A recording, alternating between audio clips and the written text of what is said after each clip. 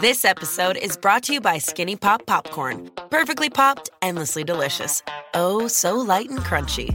Skinny Pop Original Popcorn is the snack you've been searching for. Made with just 3 simple ingredients: popcorn kernels, sunflower oil, and salt. Snacking never felt or tasted so good. Perfectly popped, endlessly delicious. Give yourself permission to snack and pick up Skinny Pop Original Popcorn today. This episode is brought to you by Wondersuite from Bluehost.com.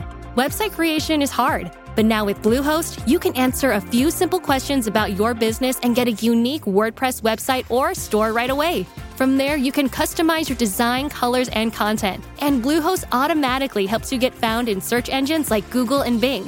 From step-by-step guidance to suggested plugins, Bluehost makes WordPress wonderful for everyone. Learn more at bluehost.com/wondersuite. Isn't the point of traveling to get away from it all? To feel the best you've ever felt? Then maybe you should check out Aruba. You'll spend your time relaxing on cool, white, sandy beaches and floating in healing blue water.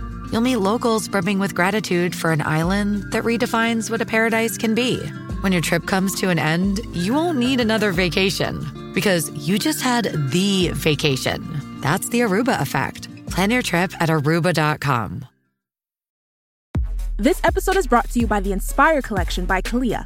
Ladies, your workouts are about to get an upgrade. The new Inspire leggings by Kalia are exactly what you want when it comes to activewear. It's their most versatile collection yet. They look good, feel good, and stay put. Using Lycra adaptive fiber, it compresses and molds to the body like a second skin. And it's unbelievably stretchy, so you can move however you want. Shop the Inspire Collection by Kalia now, exclusively at Dick's Sporting Goods. Welcome to the Olive Podcast. I'm Janine, Olive's deputy editor and podcast host, and each episode I'll be catching up with chefs, cookery writers, and characters from the food scene in Britain and beyond. Join us each week to expand your food knowledge as our guests share 10 things we need to know about their specialist subject. And do listen out for our effortless bonus episodes where they also reveal their top cooking cheats, hacks, and shortcuts.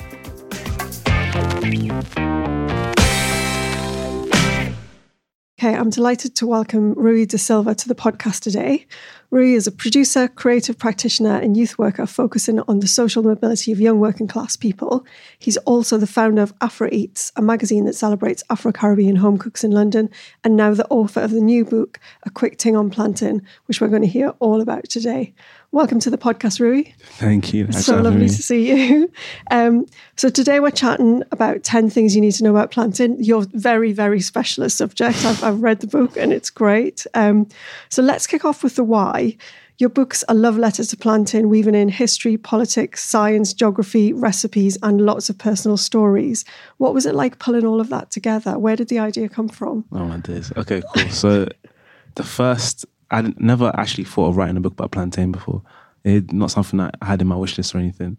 Magdalene, the editor of the whole series, she knows that I like plantain a lot. It's like one of the few things about me that is not reserved. If you know me, you know that I like plantain. So she messaged me one time and said, "Do you want to write a book about it?" And I thought she was joking until I realised she wasn't. And I started thinking about it, and I was kind of stumbled at first. I didn't know where to go with it. And I think that's part of the reason why I even wrote the book, is like a lot of Black British cultural items, we don't think about the things that are in our house in those ways, in academic ways, or just things that should be explored culturally. So I think that's the first starting point, like, okay, this actually should be talked about in particular ways, and I'll take everything and see what I can make out of it. Yeah. So yeah. And how did you approach it? Because there's a lot of research in there. I mean, the scientific sort of biological scientific chapter blew my mind in particular. How did you sort of approach that? Yeah, it blew my mind as well. A lot of Google pages. But I think what was interesting is that there's already quite a lot of research out there. Okay. Just that stuff that we don't link particularly with the culture of it. So the science of plantain is mostly written about and archived by botanists and people who study it from like a biological level, not from a food level. Yeah. But I just like took that and linked it in with the food level. So there was a communication between myself and a few people that studied it, where they were telling me things that I didn't know, but I was also telling them, oh no, but we eat this as like a big thing in our culture. And then it was like a mixing of two worlds. That's nice. So you were like sharing your knowledge and swapping plantain facts. Yeah. Love it. For number 2, you wanted to talk about how important food is to a community's identity, and you just touched on that. Tell us about that. Yes, I think, especially I speak from perspective for Black people first, because that's what community I come from. Living in England and London in particular, it's always like communicated to you that your culture is important as a matter of survival. So like when you first go to primary school, I went to a very bright primary school, and Mum was always telling me that you got to be proud of yourself and so on and so forth. And you don't really realise the importance of that when you're younger. You're just like, I'm just living, like whatever. But then the older you get, the more you realise how much vitality of life is attached to the culture you have. Yeah. And for every community. And I think food is one of the easiest ways to engage with that. So there's music, which is easy as well, but I think food is a much more personal experience. When you eat food from your culture, there's a process of experience your culture you don't think about. You're just eating your culture. It's easy. You don't think about how I do it or why I do it. You just eat and you love it. And it's it's already done for you. As soon as you cook from something from your grandmother's recipe or something from your culture, it's just, you don't have to have any process about it. Yeah. That is the cultural process of exploring your own identity. Yeah. I think food is really accessible, and I think it's a shame that in the city we come from, it's harder and harder to experience that outside of your house. Yeah. So in your home it's fine, but when you go outside and there's no African restaurants that are well established, that you can experience your food with your friends or just in a public space, it gets really hard to exist in that space without feeling like you're missing some part of yourself, if that makes sense. Yeah, absolutely. So yeah, that's one of the reasons. Yeah. Tell us a bit about your personal heritage, because your family came to the UK from Sao Tome, which is Central African island. Yeah. Portuguese is a national language there. So, but you were actually born in Portugal, is that right? Yeah. I was born. So my mum and my dad are from Sao Tome, the island, and most of like their family are from there as well. Yeah. But it's a Portuguese colony, and I think, like the story goes, life was hard, so they moved elsewhere, and Portugal was one of the destinations because of the easy language translation. And I think it was Portugal. It's a hard place to live from that community, and I think a lot of people actually moved from Portugal back to England. To England. Sorry. So I didn't actually experience a lot in Portugal. I was born there, but I only stayed there for 3 years. Okay. But a lot of the Portuguese culture that was taken from Sao Tome was taken to Portugal and then taken from Portugal to England. So I got like a freeway experience of Sao Tome, like through England, through Portugal. And yeah. Do you think your perception of food, I mean, you're kind of, I know you said you weren't in Portugal for very long, but obviously it's Portuguese influence. Yeah. Do you feel that kind of influence coming from those different countries? 100%, yeah. I can only, my experience of even African food is through Portugal anyway. Okay. Because I haven't been to Africa yet, still. But everything I experience is through how culture is preserved in Portugal, and there's a lot of Portuguese African dishes, so lusophone, that differ from Anglophone dishes, so like Nigeria, Ghana. They have a way of cooking that is all West African, but it's slightly different from the Portuguese colonies. So there's São Tomé, Cape Verde, there's Mozambique, there's Angola, and we share like a kinship that's very different from Nigeria, Ghana, and all the other West African countries. So there's a slight like difference that is attached to the Portuguese kind of culture that is quite important for me. It kind of defines a lot of my food, actually. Is there would you be able to pinpoint anywhere in the UK or London that's doing that kind of Portuguese African? I'd say it's still in development. Yeah. It's like in the public spaces, it's still hard to find. Yeah, it's a home thing. We're still like getting ahead of even Nigerian, which is Nigeria out in Africa. I mean, in Britain, African diasporas, Nigerian probably lead the most, and we're still still developing that kind of space for Nigerian food. Yeah, absolutely. So other cultures, it's still a long way to go. But I say Stratford is a place where you find a lot of Afro-Portuguese people. Cool. And you can probably see a few places there, but I don't know. Okay. Yeah. That's great. Let's talk about pronunciation. Okay, One of my favourite things. There's a whole chapter in the book about how do we say, is it plantain or plantain? Can we say both? And you actually, I think you even did a survey on this, didn't you? I did, quite a few people to find out. Tell us the story of plantain versus plantain. It's a crazy story. So I think it comes mainly from Caribbean and African cultures, communities that we actually share as very similar food cultures, because if you trace back our origins, we're kind of the same communities. But in England, we have very different experiences of the similar foods, and plantain is one of them. So like Caribbeans, to them, it's plantain. That just makes sense. And Africans, plantain. And I think it reflects on a wider difference between Caribbean and African diasporas that exists. We are very different. And if you go back to the early 70s, or even now actually, there's African parents who have a very stereotypical idea of what Caribbean people are like, and vice versa. I think that kind of pinpoints that differences. But what I like about the plantain and plantain culture is that we argue, we all love the fruit anyway. Yeah. So it's a jovial argument. So it's cool. But yeah, that's where it originates from, I think. Yeah. So you're arguing, but you're still, at the end of it, you're still sitting down and eating it and going, this exactly. is the best thing ever. Yeah, exactly. I love this. And for number 5, you want to talk a little bit about vegan food and where plantain fits into that. Because I think in the book you talked about how it got kind of co-opted by a vegan brand, didn't it? Oh God, yeah. We don't have to name names or anything. Yeah, that's fine. I won't say anything. So yeah, I think it speaks to general, if you think of the term food gentrification, it's kind of that same story. But at this particular moment, there was a brand that had these plantain chips that were branded as vegan. I think they won an award for it. Okay. It was vegan plantain chips. And for a lot of people who already eat plantain chips, so African communities, what? Why are you calling it vegan? It's plantain chips. Of course it's vegan. You don't have to rebrand this. It already exists. And I think it speaks to a process of erasure of culture in certain spaces. So especially in gourmet food, there's a lot of foods that probably come from prior communities but get rebranded as new. And it takes away the connection from that food to those communities, which as I said before, is an important link. Yeah. Especially if you're in diaspora community and you're away from your homeland, essentially, that link is crucial. Sometimes survival. Some people make money and make they're chefs, or they explore careers off of food they eat. Absolutely. And it's important that link is there. Yeah. So yeah, that's why when that happened, there was a lot of public outrage. There was a lot of outrage about it. Yeah, with good reason. And that's a little bit about, you wanted to talk about cheap food and cheap labour. Is it cheap food bad, or is it cheap labour the problem?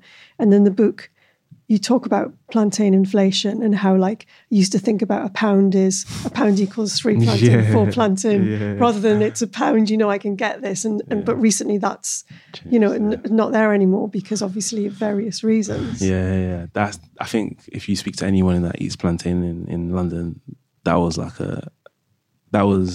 when okay, we're going into a bad period now. Things are going bad now. The cost of living is rising, whatever. Cost of housing, whatever. But plantains cost more than £1. That's a serious issue. I think even there was one time, I forgot his name now, but someone on Twitter, I forgot what politician it was, but she said one of your manifesto points needs to be addressing the prices of plantain because it's a serious issue. But yeah, I think, again, I'm not sounding a broken record, but it speaks to how important these foods actually are to our communities. And I think when the price of plantain rose, there was loads of speculation of what it could be. People made theories, but I think at the heart of it, it was just a serious, genuine curiosity about what's happening, regardless of what the reason was, because there are loads of reasons. But it just speaks to the fact that we actually do care about the pricing, and it actually does affect us. It's real. It's not just up into 50p and that's it. It's a big moment, Because you did go quite far into it with, increased production costs, disease happening, import charges after Brexit, all of that stuff. So, there is all of that to bring to bear. And you also said cutting out the middleman.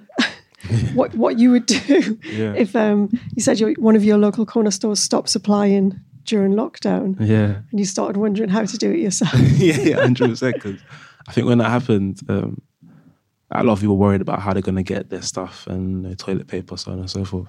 For me, when I saw plantain wasn't in the box, I was like, oh, what happens now? And I think it just made me think, especially when I started researching this book, when you think that the people that we get from are real people, there's no reason why I can't actually communicate with them directly, especially when there's loads of curiosity about the pricing.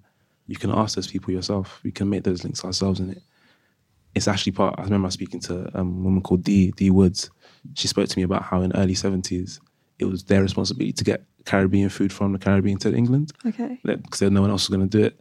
And I think for me, when I talked to her, it made me think about plantain. Like, if no one does it, then what am I going to do? I'm going to suffer now. I have to do it myself. Yeah.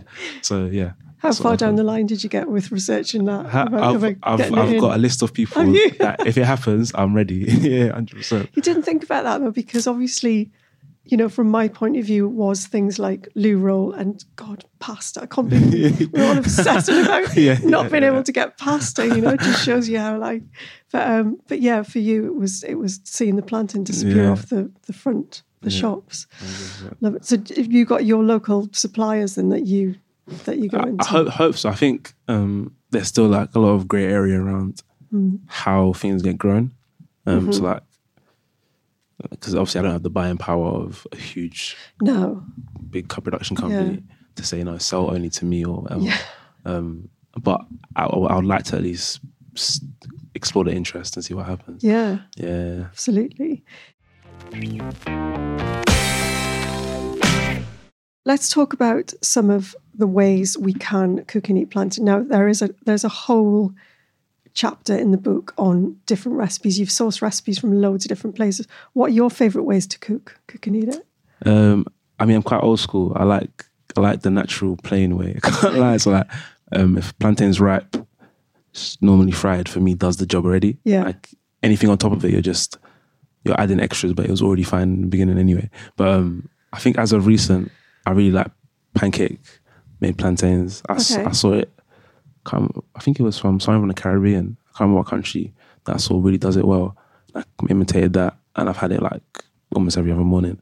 So that's like because you can actually have plantain for breakfast, lunch, and dinner, depending on how you cook it. Yeah. That's what I think is so amazing. So I've had it as breakfast pancake. I had it as there's something called tostones in South America. Yeah. I've had tostones as like an adder to whatever like stew I'm eating. I'll have it there. I've had like fondant plantains, like fondant potatoes, but actually plantain. Oh yeah, I think you wrote about that in the book, didn't you? Yeah, someone you spoke to said, why, if you can do it with a potato fried in butter, why can't you do it with plantain? Because it's going to go nice and like fondanty inside. Exactly, yeah, and it's sweeter. So like, I've been doing that, and like, there's just so much I think when you think of plantain as just an ingredient, not necessarily a recipe. Yeah. It's like when you think of plantain, some people think, just fried plantain. But if you just think of it as an ingredient first, there's so many ways to explore it. Tell us about the different stages of it, because obviously sometimes I live near Stroud Green, so obviously there's quite a lot down there of Afro-Caribbean stores. So I'll see like the green plantain, I'll see the middling, and then I'll see the like really, really black plantain. So are those cooked in different ways at different stages? Yes. So the really green plantain is obviously unripe, and at that level, I don't want to get sciencey, but it hasn't. It's called ethylene gas, hasn't been released yet, so the starch hasn't converted into sugars. Okay. So it's not sweet, but because it's not sweet, it can be treated like a potato. So a lot of people, that's why tostones, they're using savoury dishes because it's not a sweet dessert, and I think that I said like. You can make so many dishes with it. The green one is more savoury dishes. Okay. And as it ripens, you get more to the sweet ones. The sugars start releasing. Exactly. And then that's when you get a lot more sweeter dishes, so dessert-based dishes. Then the black one, a lot of people discard them, but actually if you open a plantain when it's black, you'll find that the flesh is absolutely fine. It's just when it's almost all the sugars have converted. I mean, all the starches have converted to sugars. So that is sweetest. And that's probably best for, a lot of people make... I don't know what to call them in English, like fried, like puff. I don't know if you know what puff is. I feel like I should know what a puff is. It's like imagine like a doughy. Describe it, like dough, like a donut. Like a donut, right? Yeah, but no. But not. That's the thing we're always doing though, isn't it? Going, it's like so and so, but it's not actually. Exactly. I'm going to go and research puffs. Yeah, puff is really nice, but you can make like, because it's so sweet, but it's also soft because there's starch in it. Yeah. You can form it into like more doughy texture. Oh, nice. And fry it that way. You can make desserts with it. It's so many things you can do. Yeah. How do you know that your black plantain isn't going to be a bit manky inside? Then do you just have to trust the shopkeeper that he's not selling you? Selling you. I suppose you just wouldn't go back, would you, like normal? I think, so like, normally even if all of it is black, it'll still be fine. I think when you start seeing white parts in it, that's when maybe a bit mold have come inside. It's gone too far. Yeah, down that's that when road. maybe too far down that road. But even then, it's still good to savor. Like, it takes a long time for plantain to be out of use. I was going to say, I feel like it would have to be quite a dodge plantain for you. Yeah. Something's happened along the way. You're like, I can do something with it. I was actually interviewing someone last week, Luis Gonzalez Castro, and he's Cuban Puerto Rican heritage. Oh, nice. So he was talking about plantain because they make a thing called mariquita, which is it's green plantain crisp. So the frying thing, he serves it with a little dip of, I think it's garlic and orange juice and olive oil. And he was just saying, oh my God, we love plantain so much. And it's true that it goes right across. You know, you've mentioned your sort of heritage, but it goes through so many different types of heritage, doesn't it? Tell us about that. Yeah, so that's something that I already knew, but I learned a lot more researching the book. Yeah. Because I think in the black community, we've always seen this plantain as our own kind of item. But when you explore the use of plantain, even where it's grown, it stretches from South America to Asia. I even saw recipes of plantain based in India, which is a culture that for black communities in Britain, you don't associate with plantain whatsoever. Yeah. You know what I'm saying? Like, I've never gone to an Indian restaurant and thought, let me get plantain. Never thought that in my life. But when I researched, it's such a global fruit. It grows everywhere. And a lot of people have their own uses for it. Even like culturally, I forgot what it's called, but there's a celebration I wrote in the book. In India, it's a religious celebration. Part of that religious celebration, they use plantain as part of the foods. Oh, wow. So like even culturally, it speaks to much wider to our community. I think that's something that I really enjoyed researching about plantain. It's a global fruit. Yeah. Do you think it's so popular because it grows readily and quickly and is a really good source of, vitamins? And I mean, I'm guessing it is pretty good for you. Yeah, yes, it's definitely pretty healthy. I'm always careful about calling it a superfood. Oh no, I wouldn't use that word. We don't use that word either. Seriously. But I mean, in a sense, it's nutritious like crazy. I think that's a big part of it. But also, films, especially Latin American and black communities, African, Caribbean communities, during certain periods of time, when food resources, let me not sugarcoat, during slavery and indentured servitude, slave quarters were fed using the cheapest kind of fruits that are about, and plantain was one of them. So if you like, I remember researching a book, I read through a few like diaries of slaves and diaries of slave owners, and they would describe slave quarters. They would describe the boats and describe the wood and the lights, and they would say that's part of the food was plantain. Yeah, wow. Yeah, so like it's also like attached to certain cultures, not by force, but like it's a part of their story. Like everything, it's part of that whole story. Exactly. So. Finally, the future of plantain, and for you as well. Has this kickstarted because I know you, as I said in the beginning, you founded Afro Eats magazine. Writing this book, has it sparked something in doing further food writing? And I think so. Maybe, I think, and for me, food is a door to like loads of other conversations. And I think upon writing this book and upon seeing how many people engage with it was clear to me that like this isn't just me that loves plantain. There's so many people that love plantain. And I think if we continue opening doors for conversations around the food we eat, plantain, but also wider than that, I think it'll just create more space for us to not just preserve culture, but explore it, celebrate it, and so on and forth, and like find some sort of vitality in that. So I think it's really important. So for me, the future is just to create more space for people to celebrate it, to explore it, to talk about it, to enjoy it, and just keep doing that. Yeah, amazing. And I'm gonna pick up that. Well, I've got a copy of the book, but there's so many recipes in there as well for people to try all sorts of different things with it. So that's got to be a good one. Oh well, thank you so much for coming to chat to us, Rui. And if people want to find your book, it's called A Quick Thing on Plantain, and it's one in a series of books by Jarakanda Press. Tell us about the series. Yeah, so I think this is another thing spearheaded by Madeline. Yeah. So A Quick Thing On explores different things of Black British culture, but in a in a way that the author gets to narrate it and it's actually from the culture, and then like champions, people voicing things about our culture in our own ways. Yeah. So there's a quick thing on grime, quick thing on Afrobeats, which is just released by Christopher. There's a quick thing on Afro hair. Yeah. There's a quick thing on theatre. It's going to be that one. A quick thing on earrings, bamboo earrings. And a quick thing on Black British business.